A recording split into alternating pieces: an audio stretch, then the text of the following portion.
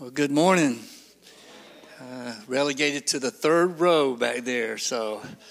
But there's one of those lines in the song just kind of stuck with me. My anchor to the ground. I've told Brenda, you're my rock, but in the context of marriage, she's dependable and trustworthy, but she can't be my anchor.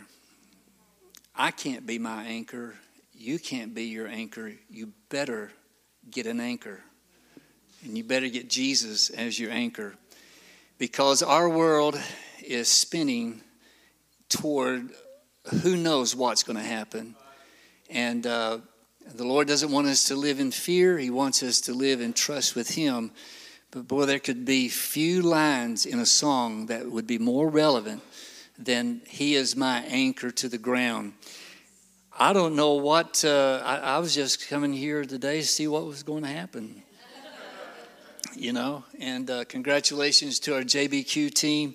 Boy, that's quite a feat what they've done. And like I said, we got suckered into, competing with them years ago as a staff. And I said, I'll never volunteer for that again. Because they smoked us, the whole staff, the youth pastor, me, everybody. And I don't think Brad wants to take them on either. But good morning. Last Sunday was awesome. And like I said, I just said, Lord, whatever you have for us, I'm ready. Whatever you have for me. We're going to go to Matthew chapter 19. And if you'll turn there. I intended to preach this last Sunday. Hopefully it's better than it was going to be. He gave me another week to mull it over and get a little bit more into it. I've really been in Matthew 20 or Matthew 19 and going into 20. I've just kind of researched it and read it in different translations and did a lot of study on it. It's really not complimentary of the disciples. And you'll see that in these three instances. And I just happen to believe that maybe these stories that Matthew is writing as one of the disciples is to let us know, and this is what I liked about the Jesus Revolution movie. I don't know if it's still played or not, but it did not hide the warts. It did not hide the excesses. Did not have the internal battles and the struggles. If anything, it gave us a very good insight as to when people got off track, got off into error, got off somewhere else, and they still said, we're still good to go. We're still going forward. We're not going to let that stop us. And the disciples, Matthew is writing this, and in one way, I like the chosen in many ways, but the one thing that I wish they had not done is to make Matthew such a weird person. Eccentric. I was like, oh, stop acting like that. You're one of the disciples. Don't do that. And I'm hearing that in my mind. I said, I don't think Matthew was anything like the guy that's playing Matthew. But Matthew has to be credited that when he gets to these places in Matthew 19, and he's recording this as a continuum, and Jesus is one of the rare times he's in Judea. Most of the time he's up in Galilee. He comes in, he goes out toward the Jordan River. He's out and away from everyone, but he never could get to a place where some of his enemies would not find him. And they find him in the first part of this chapter. So if you're there with me, I'm going to pick this up in verse 3. Some Pharisees came to him to test him. So we already know that Matthew is saying this is a trap. They asked him, is it lawful for a man to divorce his wife for any and every reason? Haven't you read, he replied, that at the beginning the Creator made them male and female? You could get in trouble saying that today. Made them male and female and said, for this reason, amen. Isn't it interesting? He told Adam and Eve that they should leave their parents, if they had parents. He was like, this should be the way you should teach your children and the offspring that a man should leave his father and mother and be united to his wife, and the two will become one flesh, so they are no longer two but one. Therefore, what God has joined together, let man not separate.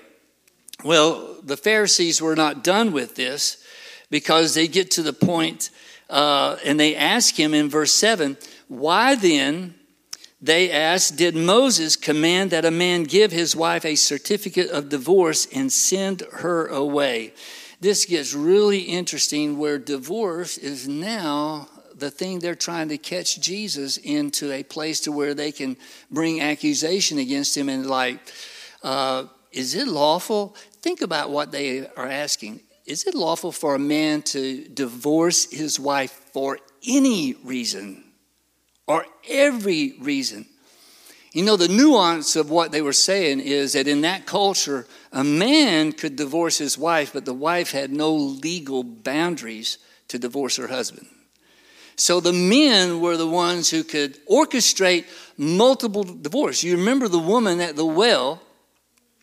She'd been married numerous times, and the man that she had then, she was just living with him. But out of all those times, she could not exercise that right to divorce.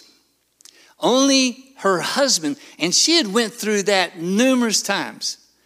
And here's Pharisee saying, what about that? Is that okay? And Jesus replied, Moses, this is in verse 8, Moses permitted you to divorce. I'm going to get to a point here, just hang in here with me, because I'm not really preaching about divorce and remarriage, but I want you to see what the disciples' take on this was. Jesus replied, Moses permitted you to divorce your wives because your hearts were hard, but it was not this way in the beginning. I tell you that anyone who divorces his wife except for one reason, for marital unfaithfulness, and marries another woman commits adultery. The disciples said to him, now we don't hear anything from the Pharisees, but listen to what the disciples said. If this is the situation between a husband and wife, it is better not to marry. Now let that sink in for just a moment.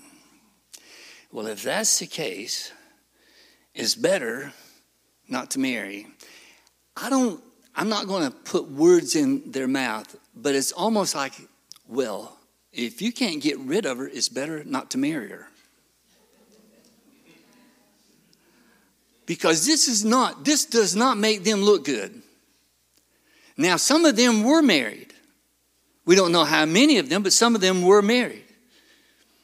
And they were saying, well, if that's the case, if it's going to be that narrow, because I don't know how else we could take what we've just read in that, well, that doesn't sound right.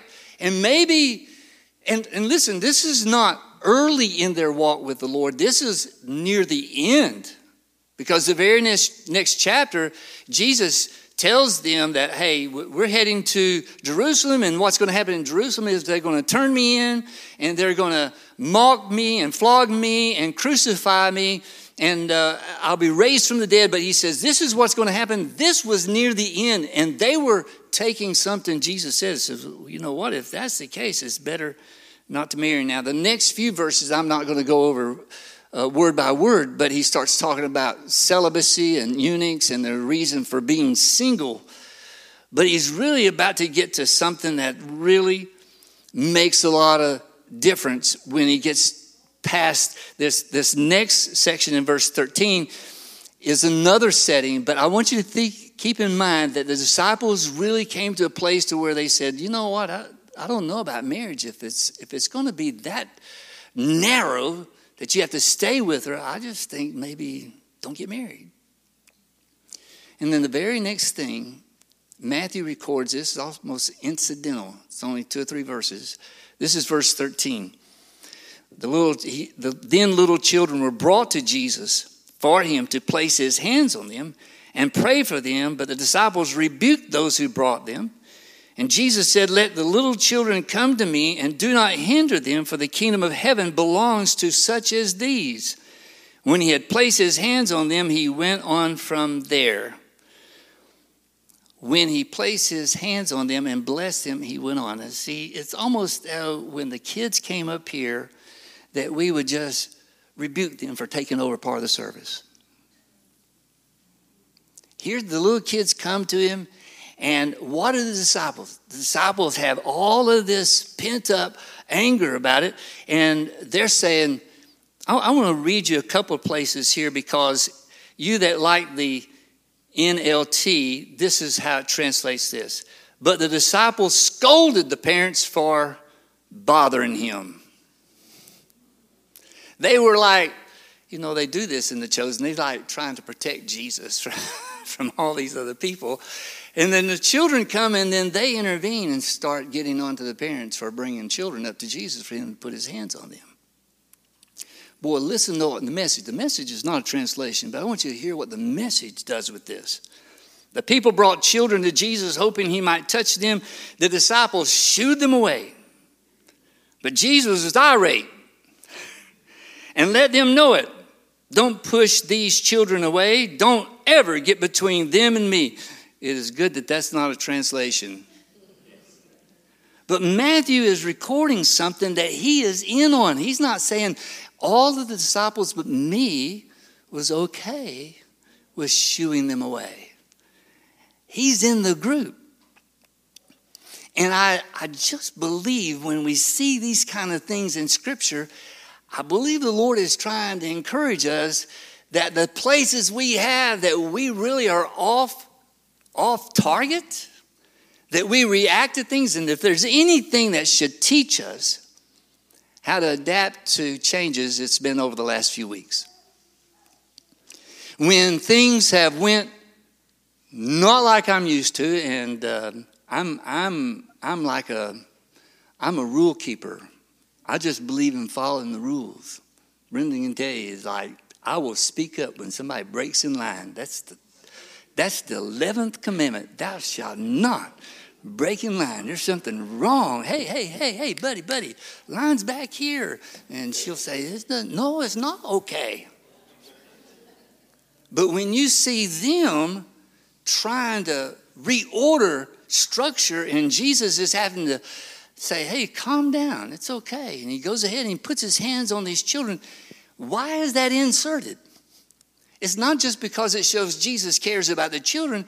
It shows that the ones he was training to take over when he's gone were still learning on the job. Still kind of looked at things in a different way. And all of this was reshaping them. And I really believe that God is doing some things. Maybe it's Asbury, maybe the Jesus Revolution. It's getting us to a place where the rigidness of our lives, the static places that we're in, where it's just got to be this way, that he's disrupting that. He's disrupting that because he wants us to have a broader sense of how he works, and that he will work in ways outside of our comfort zone. Amen. And Matthew is putting himself right in the middle of this. In verse 16, just then a man came up to Jesus and asked him, Teacher, what good thing must I do to get eternal life? And you talking about an ending to a chapter. This is priceless. We have a group that comes to him that is all about trying to trap Jesus. They don't like him, and they're trying their best to catch him in a misstatement. And then we have children that just show up with their parents, and the parents want Jesus to bless them. And then we have a lone person that is probably one of the most sincere people that you'll ever see talk to the Lord that walked away disappointed. He came with a genuine interest in eternal life. That's what he asked. What good thing, singular thing, must I do to get eternal life? He had narrowed it down to one thing. And he must have felt pretty much everything else was right except one thing. And you get this when the Lord is talking to him, that he really feels like he's got just about everything in place that he needs, but something is missing inside of him. Something is missing, And it's not about right now, it's about life beyond. He's talking about eternal life. And so Jesus answered him in verse 17 with a question. Why do you ask me about what is good? Jesus replied. There's only one who is good. If you want to enter life, keep the commandments. Keep the commandments. And I love how this guy responds. You remember, he starts with one thing. What is one thing I need to do? And the Lord says, keep the commandments. What does he say? Which ones? Okay, he's already starting to get in trouble, right? He's got down to one thing, and he's wondering, which out of the commandments should I be leaning toward? Well, all these, he will reply in just a moment as to, he feels like he's keeping all the commandments. When he says which ones, Jesus said, you shall not murder, you shall not commit adultery, you shall not steal, do not give false testimony, honor your father and mother, and love your neighbor as yourself. The very reason why he sought out Jesus is that he felt like he just had one missing link to having hope and faith. He is a rule keeper. He's one that checks off the boxes. And what he said, I have kept all of these. All of these I have kept. What do I still lack? And see, he's about to find that he misstated himself when Jesus gave those commandments. Because he's about to go back, Jesus is about to go back to the last commandment he gave him. Love your neighbor as yourself. And you see, the Lord knew where this guy was not right. He knew what was missing. He could have said, you're lying. You don't really care about your neighbor like you think you care, because I'm about to test you as to how much you really do love your neighbor and people around you. But the Lord didn't challenge him. He let him answer the question. Says, all of these I have kept, but what do I still lack? And Jesus answered in verse 21, if you want to be perfect, go, sell your possessions, give to the poor, and you will have treasure in heaven. Then come follow me. Remember that last commandment? Love your neighbor as yourself. Go sell your stuff. Give it out to poor people. You'll have treasure in heaven. And I really think at this point he missed what Jesus said to him at the end of that. Join me. Join me. Join our group. I don't think those words fell on his ears like they could have after he had heard what the Lord told him to do. I don't think he heard those two words. Follow me. Join me. He missed those words. Sell everything you have. He didn't miss that one, did he? Secondly, take all the proceeds that you get from everything you've extinguished from your resources. Give it all to poor people. Everything. Don't hold anything. And you're going to have treasure in heaven. And this is where he was asking about eternal life. He wasn't asking about how can I improve my life here. He must have felt he had a pretty good life. But he was thinking about life beyond his current life. And maybe he didn't even hear, and you'll have treasure in heaven. What you are hungry for, this is how you find it. You empty yourself of the stuff here, and you allow the Lord to replace it with his presence. It says in verse 22, when the young man heard this, he went away sad because he had great wealth. And this is the first indication that we knew how wealthy he was. Now, if your Bible has these sections like the rich young ruler, well, we know that he was rich by that last statement. He had great wealth. He was sad and he walked away.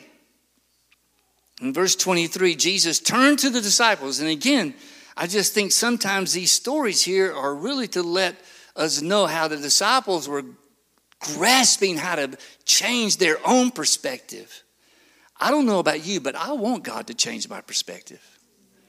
I want him to work on me. I want him to reveal where I've kind of got this nice boundary around me where I'm comfortable within that. We ought to be comfortable with what happens last Sunday. We ought to be comfortable with what happens next Sunday. We ought to be comfortable when he disrupts our Monday. And he puts people in front of us and he says, this is the moment for you to be a representative of me. Jesus said to his disciples, truly I tell you, it is hard for someone who is rich to enter the kingdom of heaven. And he's talking about the eternal part. Just what this man was saying. It's hard for a rich person to enter the kingdom of heaven. How hard is it? He said it's easier for a camel to go through the eye of a needle than for someone who is rich to enter the kingdom of God. Now you've probably heard people explain this, right?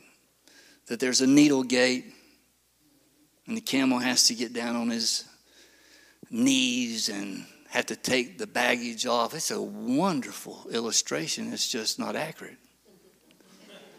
There's no record of that. You can't find a record of that. Somebody came up and now it's been just reported, but that's not what Jesus was saying. He was really saying it's going to be easier for a camel to go through the eye of a needle than someone who is rich to enter into the kingdom of God. He didn't say it's impossible. He said it's hard. It's easier for a camel, and all things are possible with God. He's about to say that in just a moment. It's the same today. People that are comfortable, and I don't know how comfortable people are today when a major bank goes under out west. And Brenda was asking me, says, did those people lose their money? And I said, well, if they had more than, $125,000 that is insured. I said, all those people, but again, the leaders of that bank were selling off their stock before it went up. So you see how wealthy people react. They are trying to protect their wealth more. It doesn't matter what kind of the rules they have to break or what kind of morality they have to override. It's just when wealth is seeped into a person, it's hard for them to come to a place of dependency on God. Boy, it would have been good if that young man had said, okay, sign me up. That's not what he said. Charles Colson tells a story. He appeared after his conversion, and he actually became a Christian before he was sent to a federal prison in Montgomery, by the way. Chuck Colson was probably one of the most hated people in the 70s when his role in Watergate was highlighted, and people absolutely hated the man.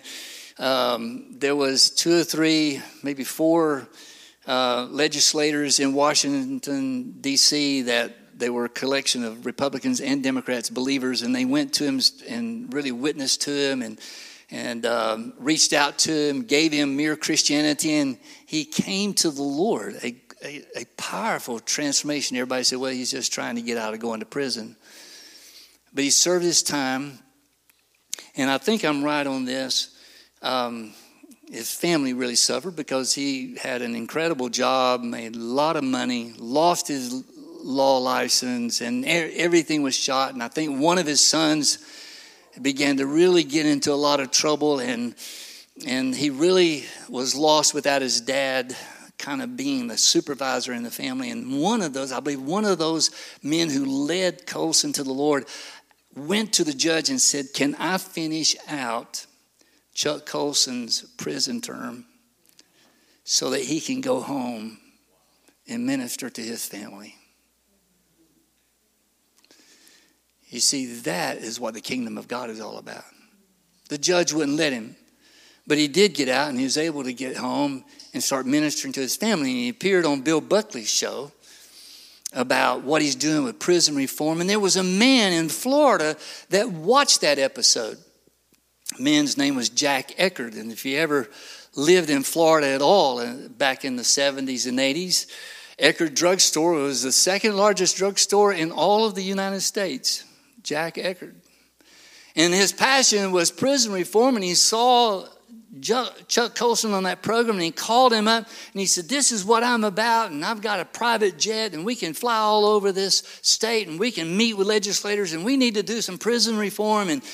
And so they partnered up with Jack Eckerd and on his private jet, landing in places. And this is how Jack Eckerd would introduce Chuck Colson. He would get up and says, this is Chuck Colson, my friend. I met him on the Bill Buckley show. He's born again. I'm not. I wished I were. And he sat down and took his place in the front seat. And Colson had bothered him after that. He would talk to him on the plane. He'd talk to him about Jesus and try to witness to him. And he just like, I don't know anything about that. But next time that he'd introduce him the same way. This is Chuck Colson. I met him on Bill Buckley's show, and he's born again. I'm not. I wish I were. Colson gave him books. He gave him Mere Christianity. Gave him his own book, Loving God. And he read that book, and he called Colson up. He says, I now believe that Jesus is resurrected from the dead. I'm a believer. And he said, well, that's great. You're born again. He said, no, I'm not. He said, yes, you are. He said, well, I don't feel any different. He said, pray with me right now over the phone. He prays and is confirming. This is a wealthy man. It was hard to describe how wealthy, 1,700 drugstores, and he's in charge of that incredible chain, enormously wealthy.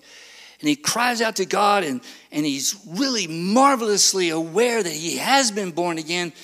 And the story goes, he walked into the closest drugstore, just looking around, and he saw now this is before a lot of you, there was Penthouse and Playboy stands behind the counter at his drugstores. He said, I want you to take all that out.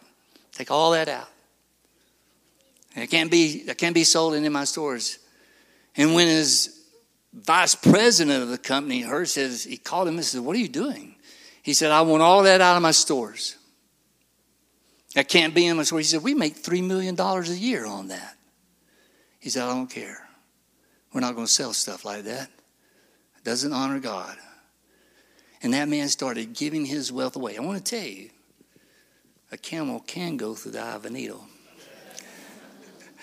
God can take a big old chunky camel and press that camel through the eye of a needle, because Jack Eckerd is a testimony that a wealthy man can be saved. In verse 29, Jesus reminded the disciples, and I'll just pick it up in verse 28. He said, truly I tell you, at the renewal of all things.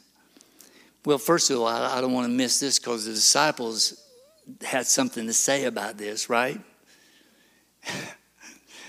And Peter, man, he's the one that's going to take the leap. He said, well, we've left everything. We've left everything. What's in it for us? Can you believe he asked that question? After being with Jesus probably 3 years, maybe close to 3 years, says like, we left everything to follow you. What then will there be for us? And Jesus gives him this affirming, truly I tell you, at the renewal of all things, follow this. The Lord is not talking to them about present time that they're living in. He's talking about eternity. The renewal of all things in eternity, when the Son of Man sits on the glorious throne. You who have followed me will also sit on 12 thrones, judging 12 tribes of Israel. It was exactly what he told the rich man, that in the eternity to come, you will have greater things waiting for you in heaven.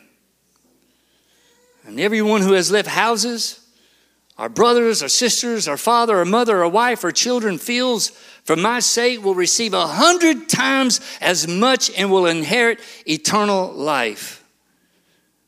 And many who are first will be last, and many who are last will be first. Well, did the disciples accumulate any wealth during their earthly life? Absolutely not. They were arrested. They were in prison. They were beaten. They were executed. He told them they was going to sit on 12 thrones. They didn't sit on those 12 thrones in their earthly life. But he was right when he said, this life is not what matters. It only matters if you follow me. The next life is what matters. It's what's beyond your last breath. It's what takes place when we draw that last breath and we step from this life to the next life, and whatever you had in possession doesn't matter. It will all belong to someone else. I want our praise team to come back up. What would you give in exchange of peace?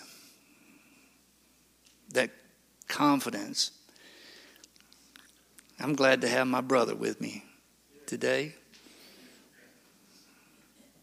You look pretty